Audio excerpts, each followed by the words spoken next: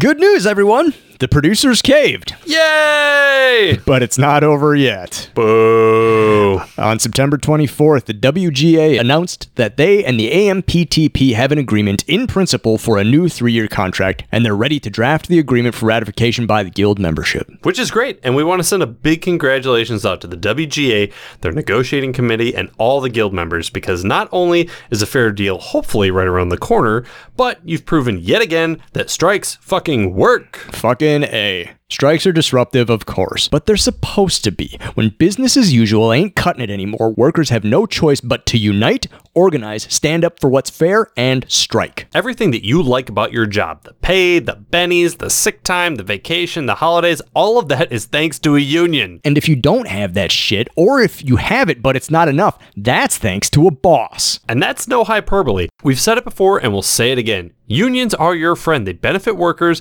and they protect labor from exploitation by the bosses. That's right. If unions didn't benefit labor, corporations wouldn't spend so much time and money lobbying to make them illegal. If something scares the bosses, it's good for the workers. All workers. Plumbers, Electricians. teachers, Truck drivers. animators, Auto workers. directors, Baristas. forklift operators, Writers. hotel employees. Strippers. Fuck yeah. And actors. SAG-AFTRA is still striking for a fair deal because the producers haven't come back to the negotiating table. So, Hollywood's historic labor movement marches on. So as always, if you can, toss some scratch to entertainmentcommunity.org.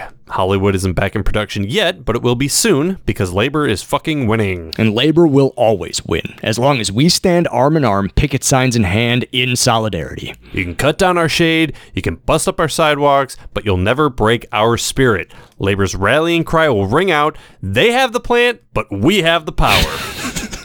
I don't remember that one from the Communist Manifesto. It's from The Simpsons. I know. Hey, Adam, Lisa needs braces. Dental plan, right there, thanks to a labor union. Yeah. By the way, what clown said that eyes and teeth aren't just covered by your medical insurance? Why are those separate plans? You know what? It never made. Okay, here's the. So it's probably part due to the pharmaceutical lobbies, right? I bet Hi, you. I'm JP. And I'm Adam. I've never seen Lost. I have. I'm told that it's good. I liked it. I'm told that it made sense. Sort of. But we're watching it out of order. So it definitely won't make sense. But it might still be good. Since we won't expect it to make sense, we'll still be able to appreciate each episode on its own merits as a 1-hour story. Sometimes 2 or 3. As opposed to just a fraction of an ongoing, sprawling, and increasingly complex tangle of relationships, personal stories, mysteries, mythologies, experiments, social dynamics, unnatural disasters, unanswered questions, and hot tropical hookups.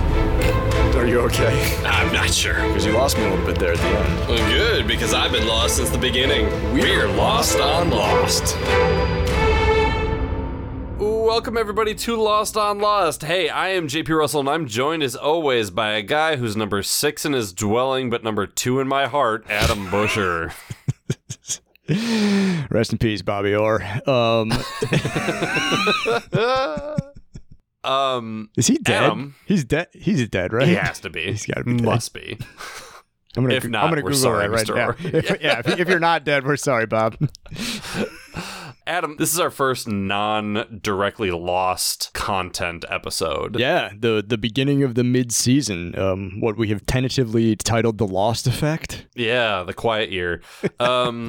Yeah, that's it for banter. Just if this happens to be the first episode of Lost on Lost you're listening to and you haven't listened to any previous ones where we warned you about this, we'll get back to Lost shit later. But yeah, we hypothetically did warn you in our previous episode where we debriefed our rewatch of seasons 1 through 3 of Lost. But now we're going to take some time to sort of just cleanse the palate a little bit and talk about some other Lost-related items. Specifically, we're going to be looking at a couple of shows that either were inspired by or did hypothetically inspire JP and my favorite television show, Lost.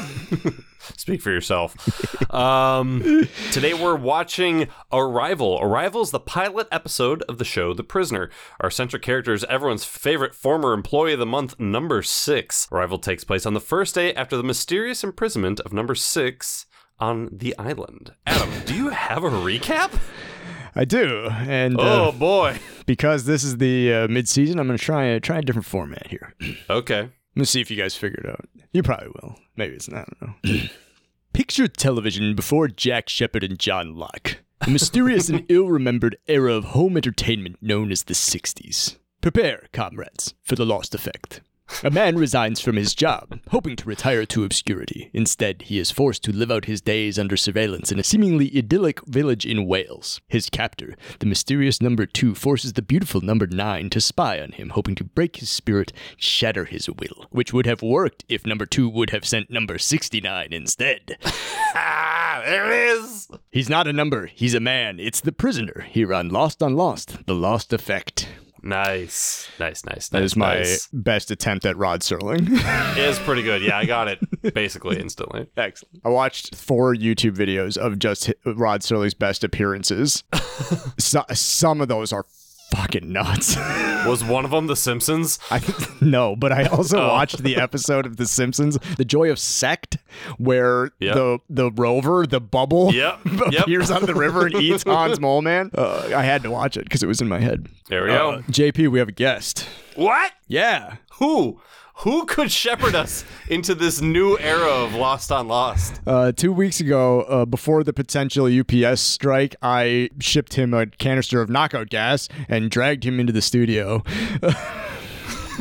Sat him down on a microphone. He was surprisingly okay with it. Lol heads, welcome back to the show, Jacob Aller. Hey everybody, just recovering from the gas. Aren't we all? I do have this awesome new outfit with a great scarf. Holy shit. Jacob, thank you for coming back on the show. Oh, thank you for having me, and for such a cool show. And I'm happy not to be doing Lost. First and foremost, I do not care for that program, and I like The Prisoner so much more. Oh, fuck yeah! Jacob, remind the folks at home sort of your deal. You're a media dude, but we can't just ask you what you've been watching because it's everything. What's my deal, man? To call you a media person is reductive. I feel so. I'm like a media person, you know. I'm just like a gadfly about town.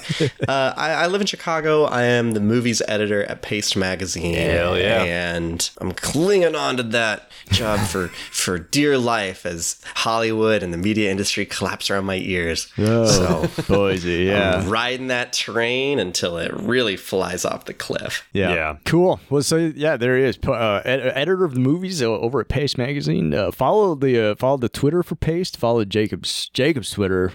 Do all that because it's good stuff. Yeah, I'm not just saying it because I desperately love Jacob. Just go follow Pace shit because it's so good. When it's thoughtful, it's incredibly thoughtful. When it's fun, it's really fun. Just go read and consume. It's wonderful. When it's neither of those two, it's something I posted. That's how you can tell. Right below the byline, you'll be like, content warning, dumb shit ahead.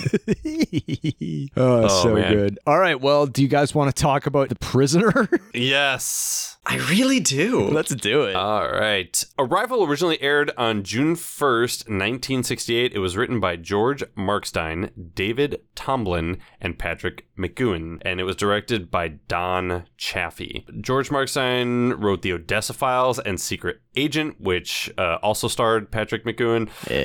And his family fled Germany in the 30s. Good for his family. David Tomblin doesn't have a long writing resume, but he was the second unit assistant director on the following films. The Omen, A Bridge Too Far, Superman 78, Empire Strikes Back, Superman 2, Raiders of the Lost Ark, Gandhi, Return of the Jedi, Temple of Doom, Empire of the Sun, Last Crusade, Braveheart, and Shaft Goes to Africa. Wow. So... Damn, dude was put together. And that's just the highlights. This man was the unreal. second unit assistant director on every movie you've ever seen. Jeepers. Patrick McGoohan directed and co-starred in the Columbo TV movie Agenda for Murder. And yeah, that one. And Don Chaffee, the director, can probably tell you what good ketamine tastes like. But he also directed Pete's Dragon, some Airwolf, some MacGyver, Mission Impossible, and a bunch of actually like really well-respected shows. Sick. So, yeah. Yeah, that's awesome. Damn. Heavy hitters here. Yeah, for sure. We start this show out Well, first of all, in 4x3, fuck yeah, baby. Fuck yeah, baby.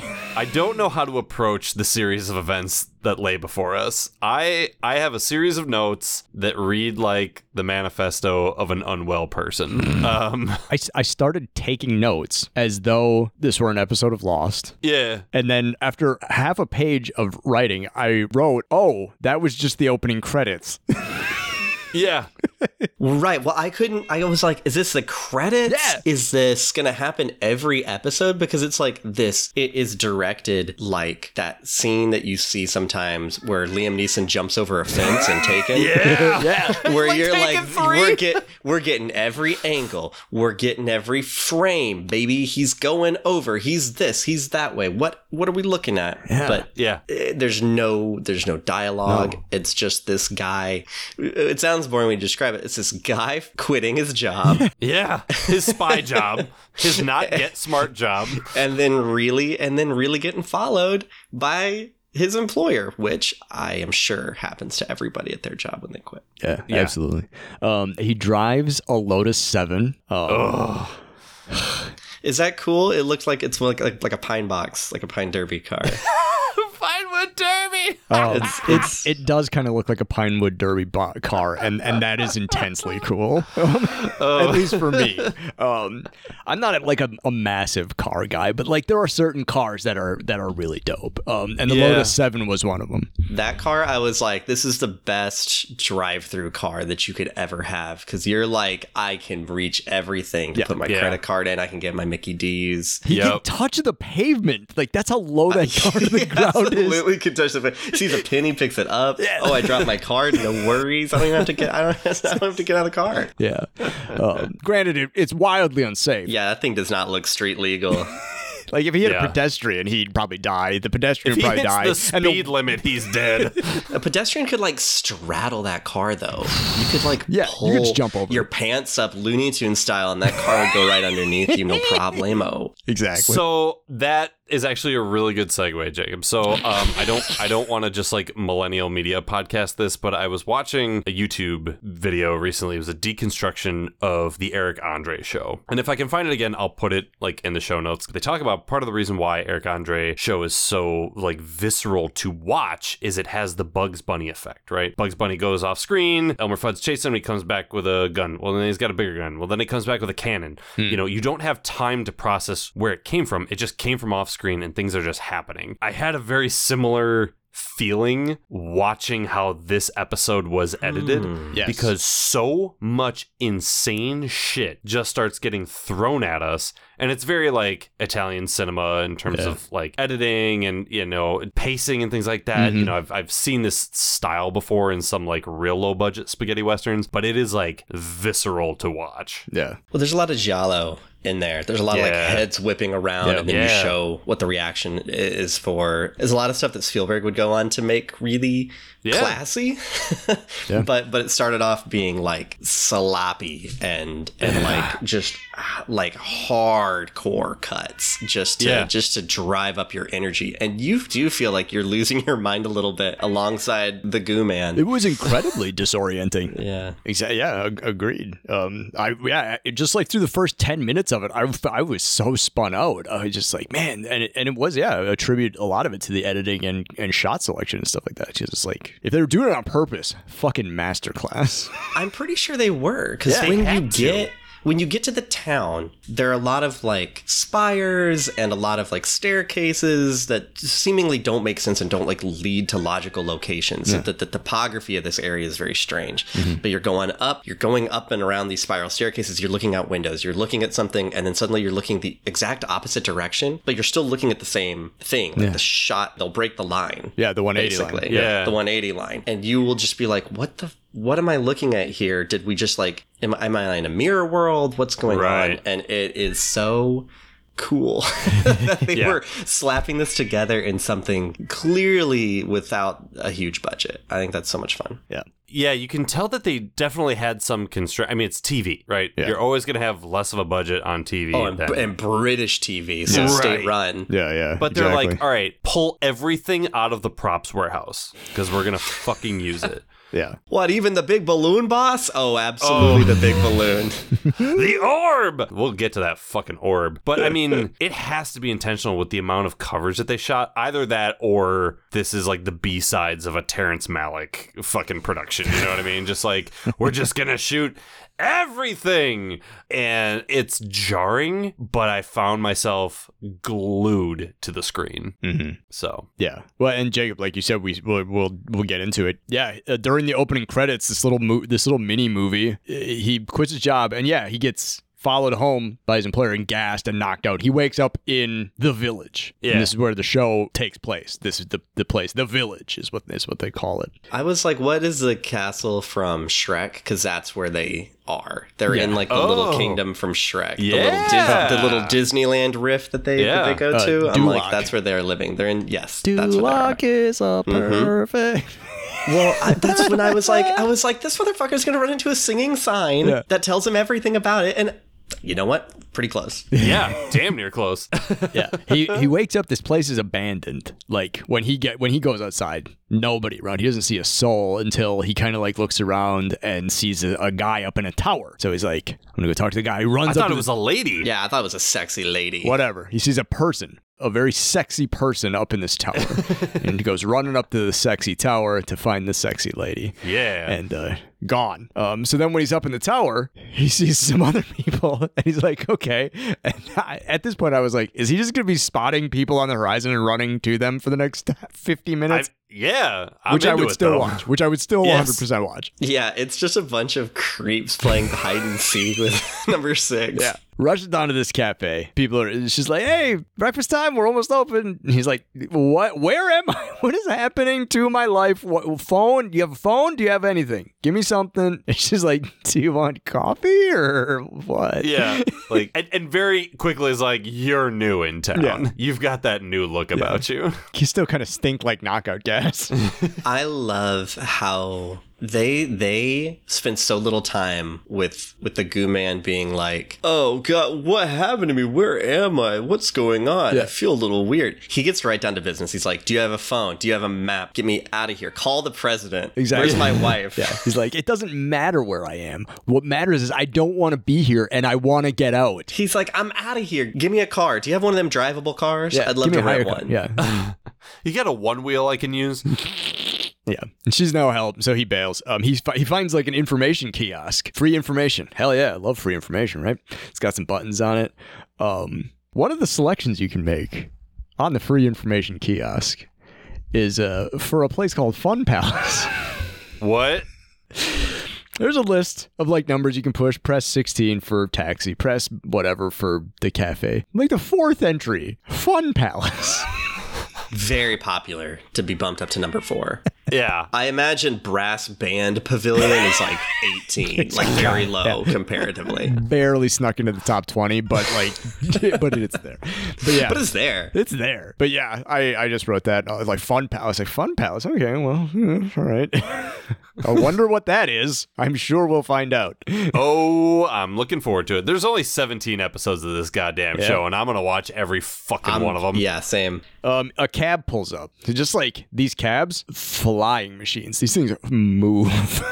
Also very low These to the are ground. golf carts with Hemis. Yeah, They're like exactly. trucking. Yeah. The beautiful cabbie. Yeah. Apparently, yeah, like, save for the cafe lady who was, like, still attractive but older. I think all the women on here are probably hot.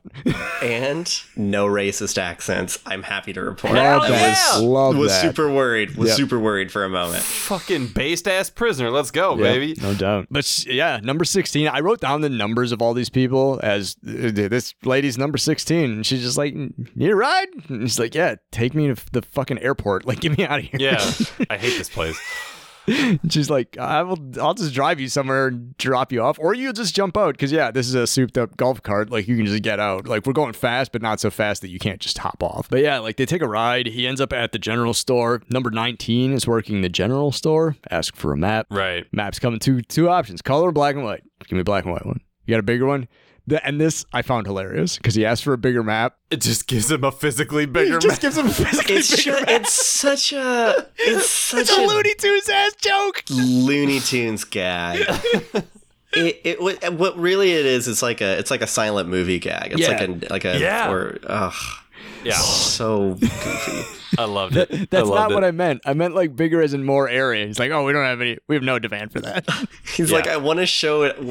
He's never like breaks it down so granularly where he's like, I want to see where I am in relation to the United Kingdom. You insufferable man. You dumb 19. What is wrong with you? Also, there's a non-insignificant number of people on this island. So to be in like the top 20 and still like in terms of numbers, and they're all working class folks. I like to see it, you know. Yeah, he's running a shop. He's got 2 kinds of maps.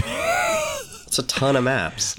In this scene, we're also introduced to a greeting. Yeah, the little you make an okay sign and look through it, and you say "be seeing you." And that was my like for 6. I'm sure the whole thing feels very sinister. For me, the audience, that's the first time I'm like, okay.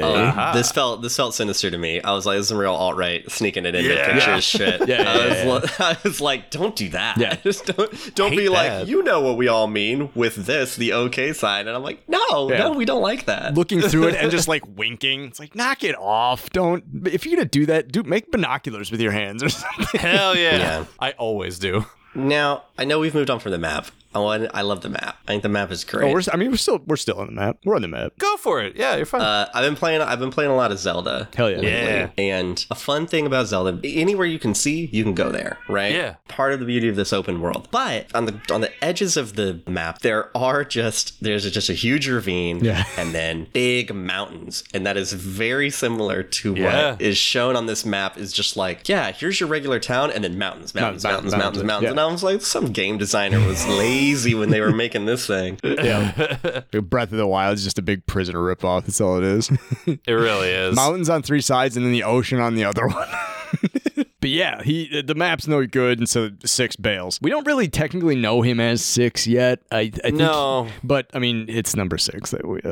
So he leaves. As he's outside, there's a PA that just like makes a little announcement, and I can't remember what it was because I don't think it was really that important. But he heads home. Another beautiful day or something like that. Oh, and a weather report, like maybe showers later or whatever. But he heads home, and this is kind of the first time we see the 6 because his address is 6. Goes inside, phone rings. Hey.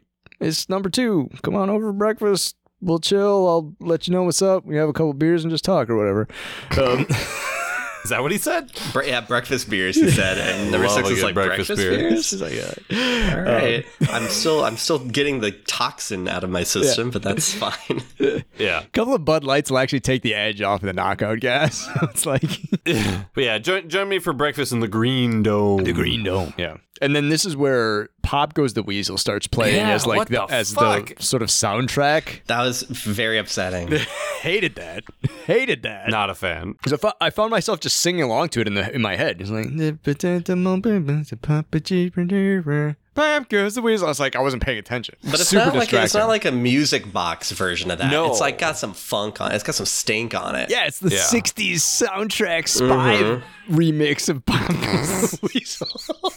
It's like don't forget you're this is fucking Danger Man here. This is who this guy is. So yeah, we're gonna funk it up for you. We're gonna funk with it. Right. Yeah, so he goes into number 2's house, to which there's like an antechamber, and he goes into another part of the house that is like this big circular room, control room. Let's call it what it is. It's a lair. Yeah, it's a lair is what it is. Yeah. There we go. Thank you. Yeah, it's a lair. Exactly. Yeah, nicely put. And it's like you don't really get. You already talked about this, Jacob, about how like the kind of the topography of the village is confusing and like all of this stuff. Like the outside of 2's house doesn't seem like it would be big enough to have this lair inside of it. Right. Well, especially because you come from 6's house, which is like a little cottage. Cute 2 bed 2 bath. And you're like, no problem. Sensible. And he's like, hey, come up to, you'll know it, Green Dome. And you're like, Dome. Already I'm a little suspicious of somebody who has a dome in their house. Cool. But then he has like a regular door. He goes in, regular hallway, and then it opens up and it is like okay, is this from a Jaws movie? Is it from... Yeah, well, I think I'm thinking of Deep Blue Sea. I'm thinking of like where the scientists have their underwater lab in Deep Blue Sea. It's a Bond villain, secret lab. It's a big circular evil lab for sure. Yeah. The chairs come up out of the ground. There's a console. There's a butler. There's a spotlight. Yeah, every time he enters one of these fucking round chambers, a spotlight hits him when he's halfway to like where he's walking The to. production folks, the set design folks were having a ball. Yeah. They were like, okay, so let's have nothing out there right now and just have 1,000 cues and everything is just going to rise out from underneath. The chairs, the breakfast, the secondary chair. Yeah, the other chair, the place where you kick up your feet. No problem. You want an umbrella up from underground, baby. That's how we do things here. That's how 2 rolls. That's right. The bacon was severely undercooked. Yeah. It was essentially raw. The fucking Brits don't understand cuisine, man. But yeah, 2 kind of starts to give him the skinny a little bit. He's like, okay, hey, why'd you quit, man? Like, you're good at your job. You're well respected. You know all this stuff. Like, nobody just quits. And since you did, we got to know why. So if you tell us, yeah, we'll probably let you go. I don't know, maybe. Number 2 is basically like, we know everything about you. We don't just know about the major events in your life, shit people can figure out. We know about a time you got fucking airsick, bro. Yeah. We know everything. There's not a moment we haven't invested in you. So you got to start telling us some stuff. We're going to figure it out. Yeah. They were like, we know a time when you caught us knowing you had a time. And I'm like, this is not a good brag. This is like, pick a better moment. Yeah. That time you were suspicious? You were right. Sorry. You were right. And 6 is like, you don't know the time I was born. And then he tells him. Yeah. Well, because they were just starting to date and they wanted to make sure the sign was compatible. Yeah, exactly. Right. Like, I'm not going to date a Gemini, you know? 2 is like, hey, like, it doesn't have to be antagonistic. We can chill. Like, let me take you on a little helicopter tour of the village. You'll see some of the amenities. You'll come to realize that it's actually kind of fucking dope, and you'll just tell us what we want to know, and it'll be fine. So they go on a helicopter tour of the village. Yeah. There's another favorite line of mine. We have everything: water, electricity, and then he stops there. He's like, what else you want, dude? It's the 60s. We don't have free Wi-Fi. We don't, we don't have cable. I mean, he's sort of buried the lead about the Fun Palace, though. You know what I'm saying? Not once mentioning the Fun Palace. We got Fun Palace. We got an array of wireless telephones. Yeah. Humongous wireless telephones. Any fucking color you want. That was probably high fucking tech, like, back in the day. They were very cool. One was just like sitting by the information kiosk, just sitting there loose. This is the point in my notes in which I wrote, when was the SETI cam invented? Yeah. Because it was at this after this. During the helicopter tour, I was like, okay, I'm actually starting to get a little motion sick. You need to get a counterweight and a gimbal on that fucking thing if I'm going to continue. Right. The first like real movie I think to use it was The Shining, and that was 1980. So. Okay. So yeah. So there you go. So like, I love it. I love handheld camera work and stuff like that, but like, whoo. Yeah. But not when it's a guy falling out of a helicopter the whole time. Yeah. So if you're not going to counterweight, give me a tripod or a dolly a little bit. Just give me a chance. Give it a chance for my inner ear to sort of settle down. I told you to take fucking motion sickness You pills fucking did. before you watch this episode. You fucking did. But yeah, so that helicopter tour. They land. The PA comes up. Ice cream's on sale for your enjoyment. Hell yeah. It's today's flavor strawberry. They made it sound like the first time. Yeah. Like, hey, ice cream is now available. And it's like, ice cream. Oh, cool. Neat. Prison rules. You just see a fucking... They do have everything. Just like a throng of people go stampeding past. Strawberry! But yeah, like they're sort of mulling about the streets. There's a marching band. There's so much interesting signage and things to read. There's like a walk on the grass sign, which just feels very like, I don't know. It's like Wizard of Oz or some shit, you know, just like, everything's wacky here. And it's shot in such a way that you start paying attention to the details hardcore. Yeah. Like, even if you're not lost on Lost Hosts, you start going, I don't know what's important, but everything's strange. So I'm going to start paying attention to everything. Yeah. And everything is framed where like these little details will be in the corner of your screen, usually like at the corner of the left. Right. And you're always gravitating down there. Like, what are you showing me? What are you hiding from me? What are the clues here? Yeah. And you start, you really notice the mode that it gets you into. Right. Like at the end of the episode, because you're like, what did I learn? Yeah. Well, I watched this episode with Brad, friend of the show, Brad. Oh, yeah. And he started watching it, and then he also tuned out for a while and went down to his phone and would just check in every couple of minutes. And he's like, I don't know which is worse, watching this show or tuning out and then trying to come back into it. Like, there's just so much happening at any given moment. Yeah. Speaking of so much happening, this is the portion of the show in which number 2 tells everybody to freeze and then a balloon eats a man. Yep. Yeah, well, the man wasn't being very good. That's true, because he was He didn't freeze. He was not. Yeah, he didn't stop. He freaked out, and the balloon Who's just. really the bad guy here? Yeah, I mean, come on. I'm not passing any judgment. But yeah, a sentient balloon eats a guy. Yep. It's not a smoke monster. Nope. It's a balloon monster. It's an entirely different thing. It's a totally different thing, and not the same type of narrative device whatsoever. No.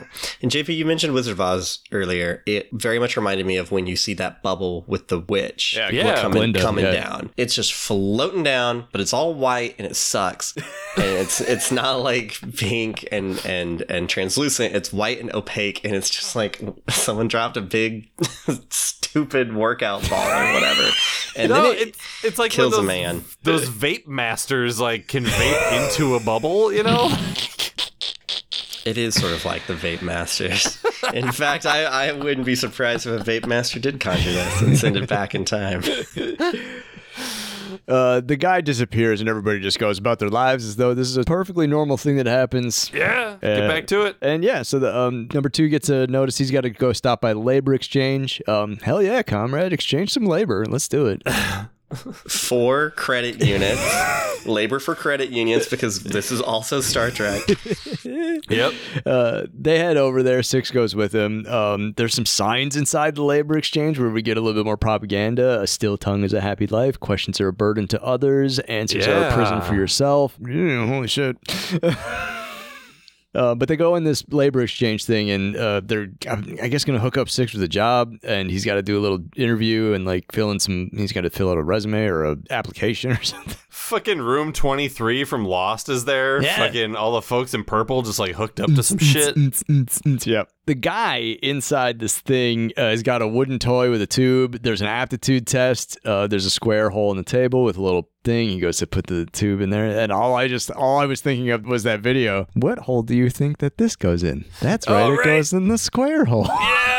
It's the circle. Wait, the TikTok where they're just like, put it in there. Put it in the rectangle. Yeah, and the woman is on the edge of tears because he just keeps putting everything in the square hole. That's Big what square. Yep. Yeah, it was just the one hole. It's not a hard aptitude test. Yeah. So that's what I thought of. But then 6 freaks out. He smashes the guy's toy, and then 2 is like, "It's fine. We didn't actually." The guy's heartbroken. We didn't have to come here at all. Everything you need to know is in this folder. The guy's having a terrible time. His fucking Tinker toys are demolished. Right. Who knows how long, months of engineering work in ruin. And two is like, grow up. We never should have given you these, you idiot. You fucking dork. Yeah. Take this folder and get a real hobby, like reading the answers to all the questions you were about to ask. Here, we're out of here later. 6 sort of pendulums wildly back and forth from cooperative to hyper aggressive. Right. Which I think is a strategy on his part to sort of, like, he's being fucked with, so he's fucking back. So 6 goes home.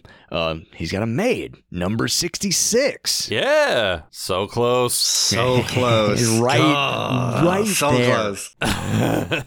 He's like, you're fired. Don't clean my house. There's nothing. I've only been here for a couple hours. I haven't even made a mess yet. Come back tomorrow when I absolutely absolutely fucking destroy this place. Like the Who in a hotel room. I'm gonna ruin this. Yes. She bails. He pokes around. He looks around.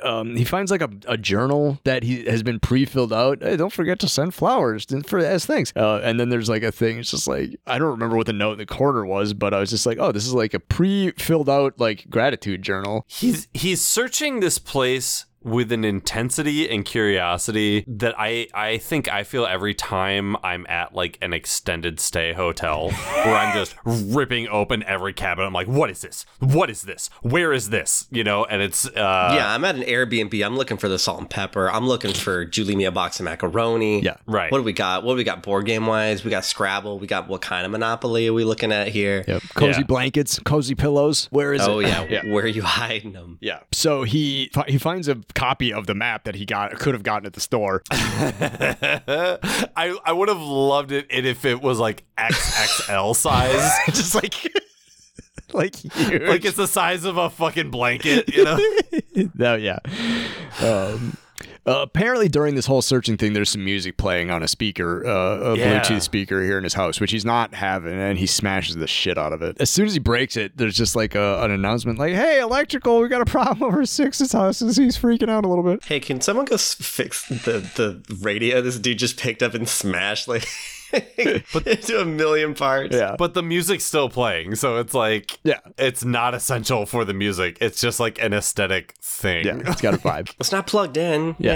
There's something about that 60s decoration vibe to like, so every once in a while, like, you know, you look at a corner of the house and it looks like really like dated and just sort of like homey and cozy. But then you turn a corner and then there's like a retro futuristic lamp or like some sort of weird shaped table or chair. And it's like, or wow. one of the walls is like, like going up or down. And you're like, I'm sorry, why do we have pneumatic walls in this townhome? Yeah. Why Are you kidding me? I would murder literally some of my family members to have pneumatic walls. Are you kidding me? That's the slickest shit I've ever heard of. It reminded me of The Good Place because I think they have that in The Good Place house. Yeah. Like there's just like a wall panel that slides open that separates the bedroom and the living room. And it's like way bigger than a door. It's like a whole wall. Yeah. No, it's dope as hell. But yeah, it's weird to like look at part of the house and be like, that looks like my grandma's house. And then you look over here and it's like, that looks like the Jetsons came to life.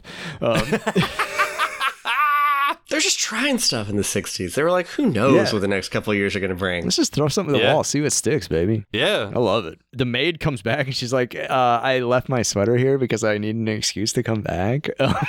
Yeah. And then she's like, minimal pressure breaks down. Right, yeah. He's so mad. And I'm like, hey, look, another person in his house. That's a spy. And he's like, you're a spy. And she's like, I'm a spy.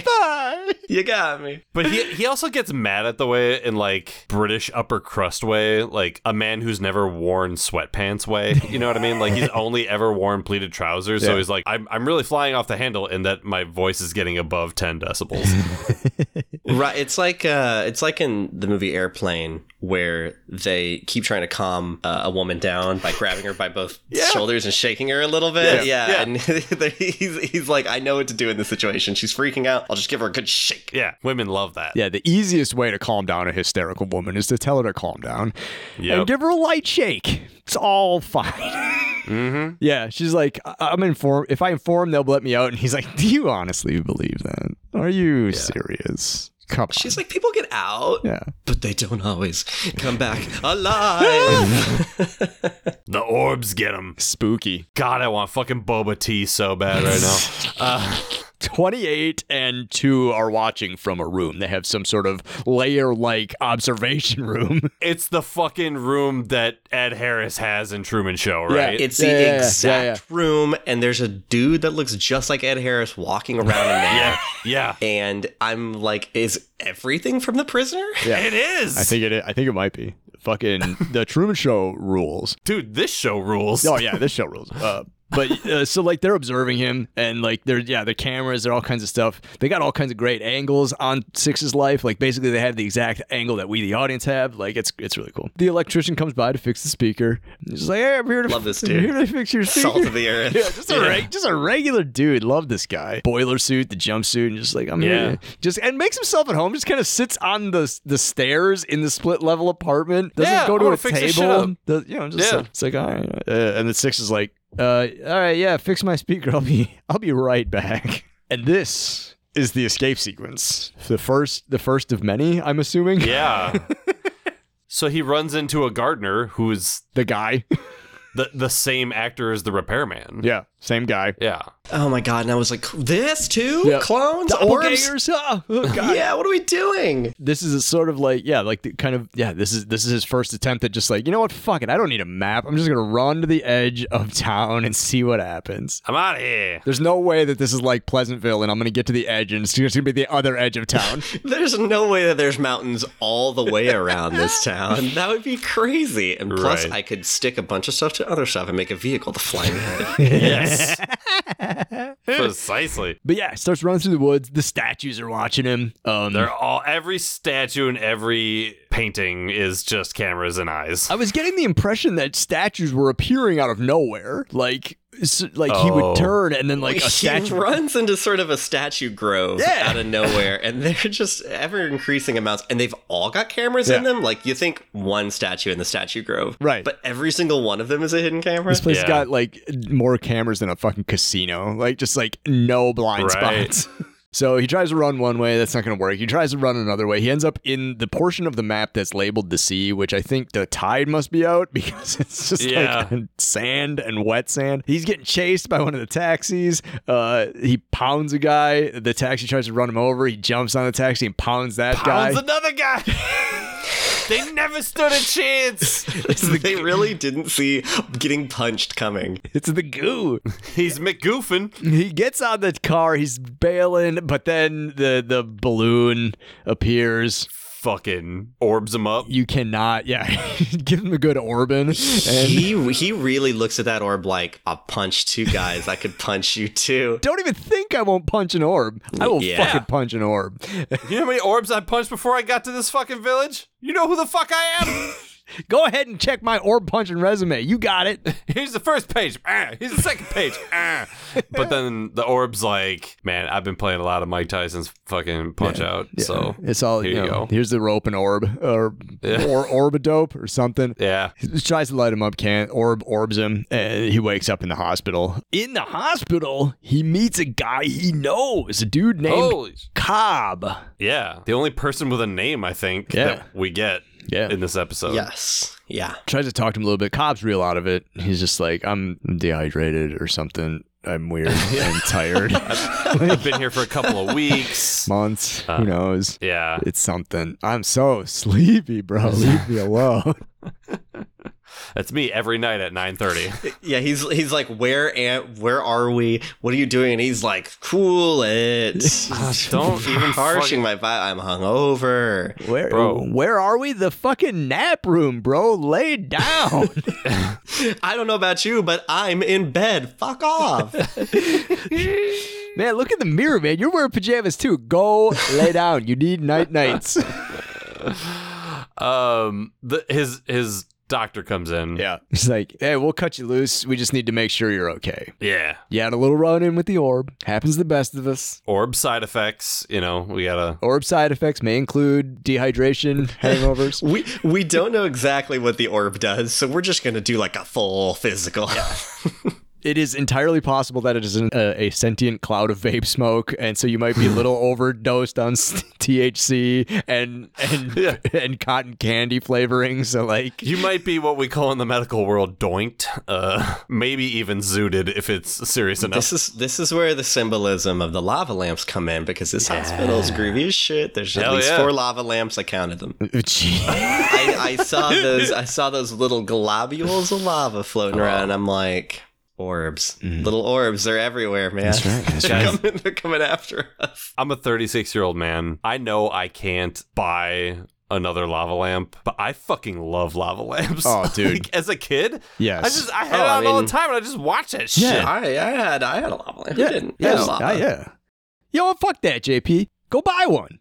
Yeah? Ain't nobody stopping you. You're an adult. I know, but I You don't... do want a fancy wall in your house. You do love lava lamps. Let me hit you with this aquarium, but Oh. lava aquarium. Oh Oh, here we go. Installed in the wall. I gotta end the call. It's got nothing to do with all that dope shit that Allard just said. I gotta go.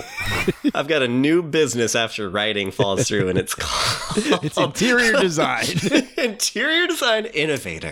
It's called Lava Tub. So that's I'm just sort lava. of a lava tech. Hi, welcome to my lava tub. It really ate through. I've got a leak at the house. Please wear this iron apron before entering. He goes and does the exam. This is where we see room 23. Yeah. And while he's This is it. Yeah. Sorry. Yeah. But while he's in there having his exam and people are watching him get his exam, Cobb jumps out of the window and kills himself. Oh yeah, just Because We are told. off screen. Yeah. Exactly. But the doctor's like, Easy come, easy go. Strikes and gutters. here's a spiffy jacket and a dope boater hat. Gives him a little pat on the bottom and sends him home. Yeah, you go. I write you prescription for 1 dose of swagoo, my man. Infinite refills, my dude. What about my old clothes? We burned that shit. You look like a dork. All black. Give me a break. Absolutely touched the bubble, and like I said, we do not know what the bubble does. We have no idea. You went from stinking of knockout gas to just stinking of cotton candy vape. We're done. We're done with it. I piped this jacket myself, and you don't like it? You are ungrateful? You unreal. You're fixing to be number 7 real quick with that attitude. He comes out, in the dope shit. He takes the 6 badge off. He's like, "No, I'm not a number. I'm a man. I'm a man. Yeah. God damn it." It would be great if he turned it upside down and he's like, actually, I'm 9. It just feels more like me. Yeah, he gets issued his ID card, his credit card, a bunch of other cards. Yeah, all kinds of shit that he needs. Next morning, he goes to talk to number 2, and it's a new number 2. It's not the other guy. It's a different guy. What the fuck? The old switcheroo. Yep. Switcher 2. Excellent. Nicely done. Thank you. Good work. CWGA, we don't need you. Yeah. No, we do need you. Yes, we desperately need you. We desperately need you.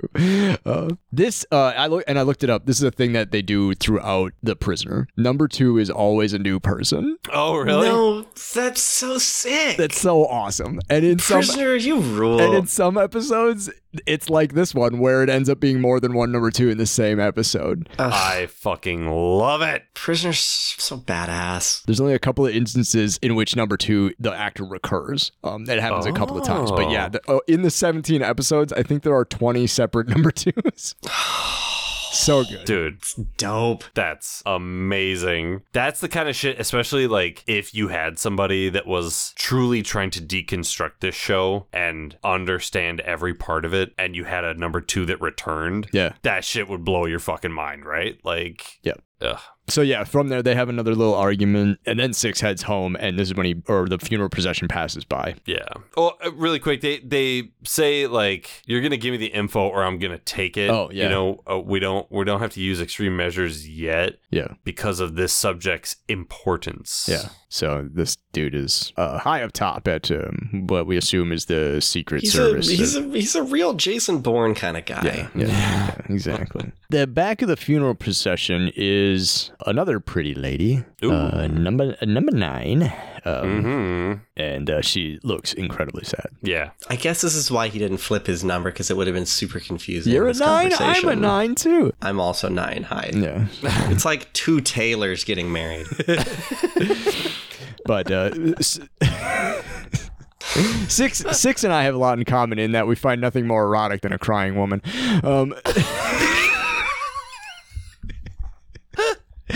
She's sad. I can fix her.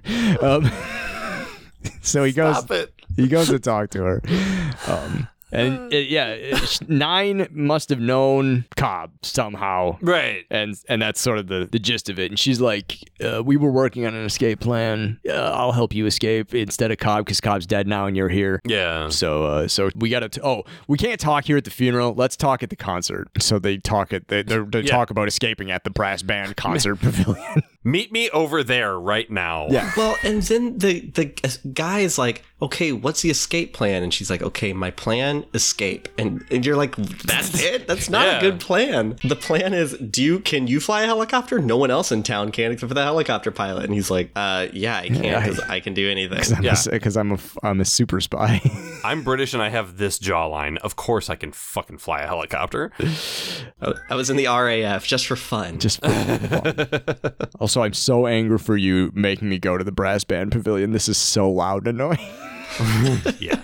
Why weren't you like, let's talk about the escape plan at the quiet, adorable cafe over some at the Fun Palace. Or at the Fun Palace!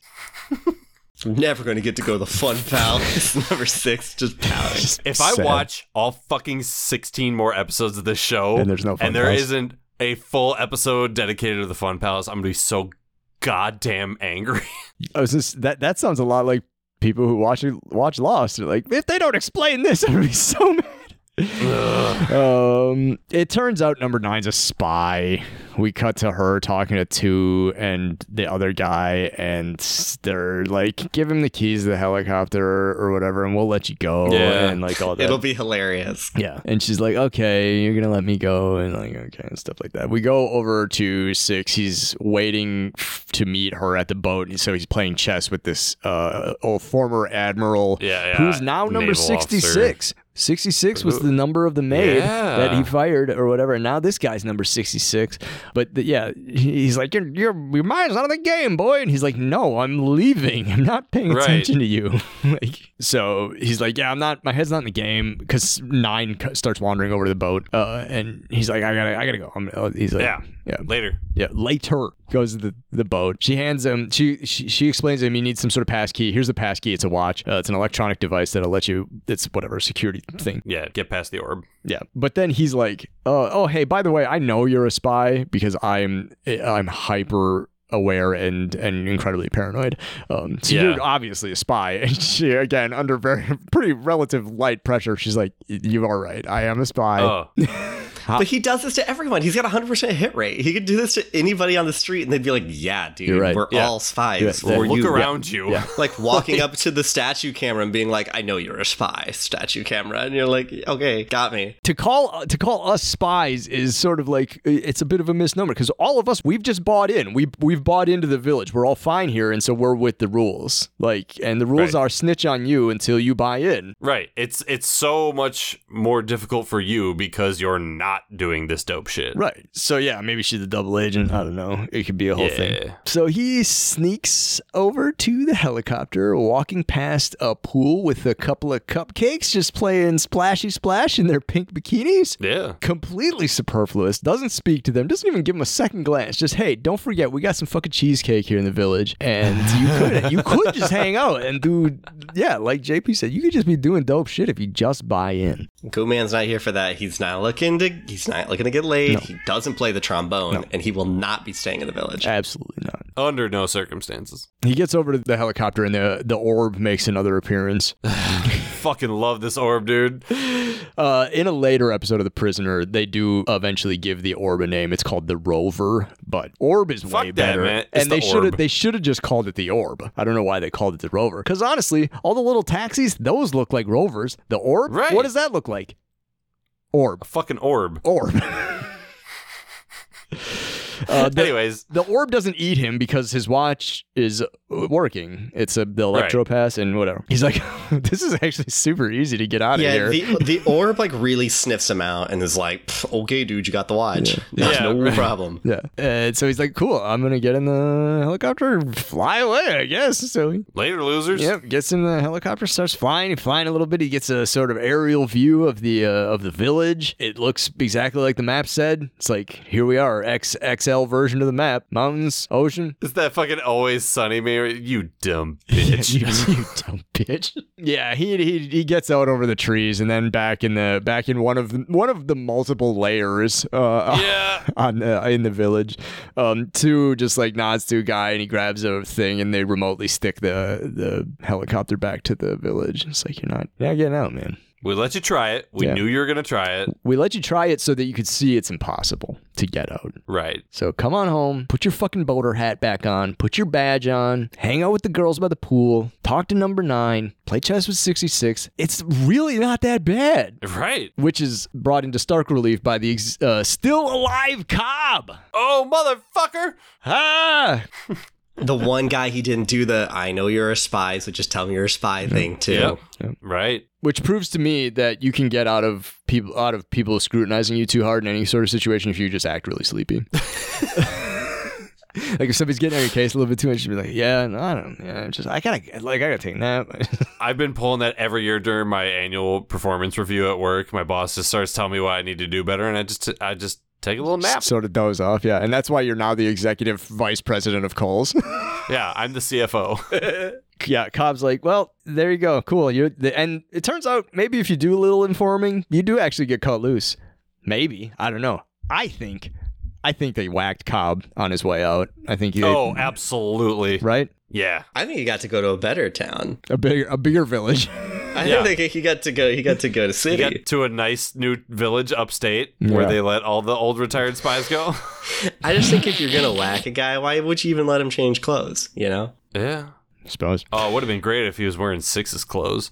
Yeah. But yeah, speaking of Six is escorted away from the helicopter and back home by the orb. And that, I think, is it, right?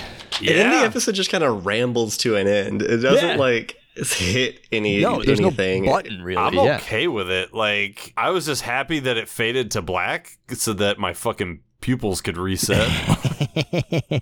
Yeah, so my heart could slow back down after the 60s. I wasn't on enough, amphetamine to fucking even keep out up with everything. Yeah, no joke. I got a notification from my Whoop after the thing was over. It's like, you spent the last hour and 9 minutes in the high stress zone. I was like, well, yeah. So this is, I guess, a version of Did We Like It? Was it good? I want to ask the question, would you keep watching this? Oh, sure. I'm going to finish it. I know I'm going to finish it. I'm going to watch all of it. It's finite. It's free. I was really hooked by this pilot. It mostly had me thinking, if I watched this in the 60s, what is the 60s equivalent of forums that I would be like writing my details into? I'm like, I would just go down to the pub and I'd be like, is anybody else watching this? I have like big binder. Does anyone want to compare notes? That'd probably be what it'd be like. Yeah. You have to write it on the wall of a bathroom stall. So. Go to the pub, you scribble it in who's watching The Prisoner? I'm going to be here every Tuesday night. Put it on a bulletin board, be like, hey, I'm the prisoner guy now. This is my whole thing. Yeah. My whole personality. Come find me in my garden. Yeah. JP, what do you think? I'm in the same boat as Jacob. I plan on finishing this. This was far too interesting to not continue. I'm mostly curious if they are able to keep this same energy and sort of momentum about it, or if it tapers off. You know, if they start to tell more of a story, or if it is just fucking chaos for 16 more episodes. I have to know. Sure. Yeah. There's a line, I don't remember what character Six is talking to, but Six is talking to somebody and he's like, what was that? And the guy just looks at him and he's like, that would be telling. And then just like moves on. And I was like, fuck off. Are you kidding me? They should do that every episode of Lost. Every character. Yeah. Adam? Yeah, I mean, it's free and so interesting. Yeah. Vibrant. Watching it, the show itself is full of energy, and I'll probably go watch the second episode like as soon as we get done talking about this. Like, yeah. I did a little digging around just about how people felt about it. And like people at the time, they were like, it didn't necessarily have great numbers, but like 17 episodes, you think about British television now, how most series of shows do like 4, 6, 8 episodes and they do one season or something. For them to do 17 episodes, I mean, some people must have been watching. Yeah. But since it's been on, like people just like, it was so ahead of its time at the time, you know, it's like, right. You know.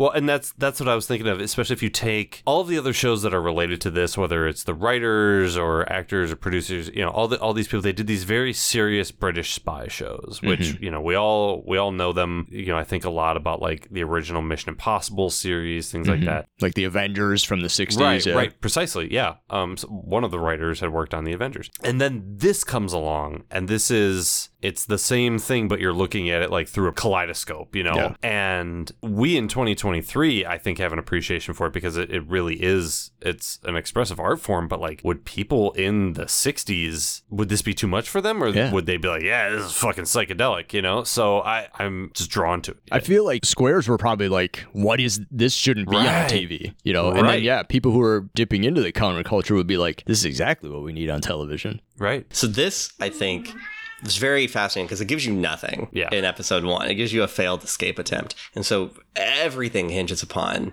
a continued story that is leading somewhere. So I'm wondering if this is like the first instance of Puzzle Box TV or if something else came before. But I was like, I can't remember anything earlier than this that was like, not only stay tuned next week for more answers to keep you hooked like an old radio show, but like, we will give you answers, start collecting clues and start figuring this out because it's a finite amount of time and it is solvable, or it is like understandable. Yeah.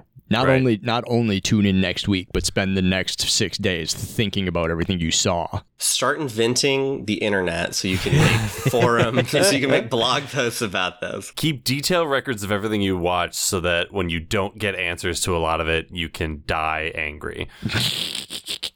Let's talk briefly about then, like how, I mean, like it's so clear if Jeffrey Lieber and J.J. Abrams, if they weren't thinking about The Prisoner when they were inventing Lost, they fucking should have been. Oh, they had to be. Right? The Dharma Initiative, the Others Village. Lieber definitely was. I don't know, because I follow Lieber on Twitter, and he talks a lot about like classic TV, and how it influenced him in terms of production. Maybe not in terms of story ideas, but in terms of like how things are made, and understanding the process and the template of things. And so he had to have an awareness of this, and like that structure of mystery and that structure of establishing a weird place that we don't know the rules of. I'm sure it was like top of mind for that kind of stuff. Yeah. And knowing that now makes me wonder even harder what Lost would have been like had Jeffrey Lieber continued to have been involved past the pilot, So right, because I'm imagining that structure was there in terms of like, let's set a stage, and then everybody was like, but what if we got like a lot headier than that? And that's maybe where those two creative forces, or I guess multiple, but the two showrunners really took over. Yeah. So. That's it. The Prisoner. That's it. Hell yeah. Arrival at the village. I think it's, if you at home have watched this with us and have talked about it, I think you would see how, I think, influential, consciously and unconsciously, this type of show would have been for type of shows that are so prevalent now. Like Jacob said, the puzzle box, the mystery box. Maybe for whatever reason, The Prisoner was ahead of its time. I don't know why people in the late 60s weren't ready for it, and why we didn't really get a really good one after The Prisoner, or at least a popular one until Lost came along, I guess. But goddamn. Yeah. This shit was awesome. This is very good. I think it's something about this is my shot in the dark, done no research guess. Hell yeah. My thought is that in the 60s in British media, it's the same environment that birthed Monty Python. You had state-funded media that was allowing a lot of experimentation from younger people. Sure. And so you had your money makers, the things that people tuned into. And you also had stuff put aside where you had your veterans doing projects that they were passionate about. Mm-hmm. You could take a lot more gambles. So I imagine this was born of that environment. Sure. Yeah. From what I've been able to tell is like this was really, McGowan wanted to do a different version of Danger Man. Mm-hmm. They were like, you done a really good turn for us with all your other spy shit. So here's a writer and a director and a little village in Wales, and crank it up, man. I suppose that's important to recognize that the writers and director, like, this is not their first attempt at something. Yeah. These guys have been working in the industry for a long time, and they're like, all right, we're gonna do something different. Yeah. I think it's so cool that the star was a the creative force that was like, I want to do this. Yeah. Give me your guys that know how to do this, and we're going to make something that is satisfying for me, a person who has done 200 episodes of these types of shows. Right. Like that's like the two fucking Law and Order detectives being like, give me your best Law and Order guys, and we're going to do The Wire. Yeah. No, I mean, it kind of reminds me of Happy, you know, like Christopher Maloney, who's done a million cop things, is like, I'm going to do this fucking bizarre thing. Exactly. And Jake, you keep mentioning two state-funded media. We've got NPR here in America and PBS, and that's it. And it's all completely like drowned out by commercial stuff. ABC, CBS, right? Sinclair Broadcasting, like every like we got these we got one TV channel, one radio station, and nobody watches it because everything else is just big money, whatever. So many channels like BBC, ITV. Like all these channels in the UK are all state funded, but they're not fucking propaganda channels. Right. Like, I mean, some of them are probably, but like. Yeah, a little bit. But like, you know, when you sit down and you watch Taskmaster on Channel 4 or something like that, like, or stuff like this where they're just like, yeah, this fucking The Prisoner probably isn't going to make us any money, but guess what? It doesn't matter because it's a state funded channel. Like, right. But you could just, they're just like, people just pay money to, like, it's part of your taxes just to make cool shit. You know, and some of it's cool, some of it's not, and it's like, whatever. Something else I heard recently was just, I think it was, what's his face, John Green, talking about The Fault in His Stars, and how it's best-selling book of his career, it should completely change his life, and 98% of America has not read The Fault in Our Stars. Yeah. And he's like, you don't make stuff for everybody, you make stuff for the people who love it. And that is ideally how art should be made. Because, I mean, The Prisoner, this is a work of art. This is a television work of art. Yeah. And they made it just on spec, because McGowan wanted to he didn't want to be Danger Man. He wanted to be number 6.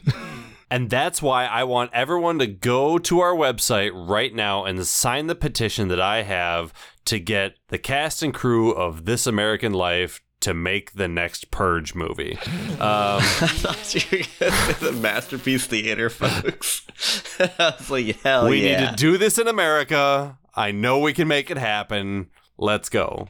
Go sign the petition on our website. It's definitely exists. A buddy cop movie starring the voices of Code Switch. Hi, I'm Terry Gross, and welcome to The Purge. This Purge is made possible in part by listeners like you. Okay, that would be such an amazing open to the next Purge movie, though. Ira Glass is in the next Fast and Furious movie. Fuck yeah. Oh, fuck yeah. Just from the passenger seat. So, Dom, family's such an important part of your life. How do you think that influences... So you built a bunker. You know, Ira, you gotta have a bunker because you gotta protect your family. It's fascinating, Dominic. Jacob, we did some minor plugs at the top. You want to do some real plugs? You want to plug your lava tub, new lava tub venture? Well, I haven't come up with a good lava-based pun name for my lavascaping business. I'm still working out the legality of that, but you can find me on Twitter, Blue Sky, Spoutable, Mastodon, all of them, baby. You can find me, and you can find me a co-host if you really want to. Just Jacob Aller. You can also read 3 beautiful features every single day, pastemagazine.com, about movies, new and old. But for real, go do that because it's phenomenal. And click on all the ads. Click on all of the ads. We need it. I was already following Paste before I met Jacob. Paste is a wonderful application. And it just got better following Jacob because Jacob's shit is hilarious. And I get nice notes from my boss whenever I write something really mean. And I don't think a lot of journalists get that from their boss when they write something mean. If I write something mean about a CEO, he goes, hey, that was really funny. And I go, oh, phew, not fired today. You know what, Jacob? I saw that last tweet, and I think I agree. I think David Zaslav is kind of a dick. I think he can eat your cheeks. You know what? You're right. You are right. David Zaslav can eat cheeks. Bob Iger can pound sand. Ted Sarandos can lick my toe. Holy fuck. JP. Yeah. give the kids at home something to look forward to. What are we going to be talking about next time? Because it is all not going to be an episode of Lost. Yeah, if you want to be just lost with us in another random episode of a random show, we're going to be watching the pilot of the television show Heroes. Yeah. The episode is called Genesis. Yeah. So this is a post-Lost show. Yep. And honestly, like, this is because I mentioned it instead of the thing, like, we didn't really get a good puzzle box after The Prisoner before Lost. So, like, really, that's the only one we're going to talk about that came before Lost. The rest are all probably going to be after. Yeah. I think it's interesting that Twin Peaks is almost there. It's so close. Yeah. Twin Peaks pretends like it's going to be. Yeah. And then it's just a soap opera. Yeah. which is awesome. Fuck yeah, it is. JP, did you ever watch Heroes when it was on? No. Okay, cool. Dude, I watched Heroes. I was like appointment TV for Heroes for a little bit, and then I watched. That was the first time I learned about strikes, is because Heroes fucking tanked, and I knew whose fault it was, and it was the man. Oh, shit. And we'll get into that because when we record that episode, the strike's still going to be happening. Yep. So... Cool. Thank you everybody out there for listening. Jacob, thank you for taking the time to come back by. And I know you don't like Lost, but we're gonna make you come back in season 2 to talk about probably a season 5 episode. You're gonna hate it. It's gonna be hilarious. If 3 episodes of Lost is all I have to watch to be on this podcast, I'll do it. Thank you everyone out there for tuning into this episode of The Lost on Lost, The Lost Effect. I'm Adam. I'm JP. I'm Jacob. Do you have any idea what happened in this episode of not Lost, but The Prisoner? No. Me neither. Lost on Lost is produced and edited by me and JP. We wish to acknowledge that we live, work, and produce our show on occupied land. Burbank, California is located on the traditional tribal lands of the Tongva, Chumash, Kizh, and Fernandino Tataviam peoples. Milwaukee, Wisconsin is located on the traditional tribal lands of the Peoria, Potawatomi, Miama, and Ho-Chunk peoples. And Lost was produced in Hawaii on the lands of the Kanaka Maoli. Visit native-land.ca to learn more about the land you live and work on. You can engage with us on IG, Facebook, and Twitter at Lost on Lost 1. You can also email us at wearelostonlost@gmail.com or support us with dollar monies at coffee.com/wearelostonlost. Thanks to Lostpedia and its community of contributors, Danny Schmitz, random.org, and as always, you the listeners for tuning in. We're hosted at Podbean. You can hear us there or wherever you get your podcasts, except MySpace. We're not on MySpace. Yet.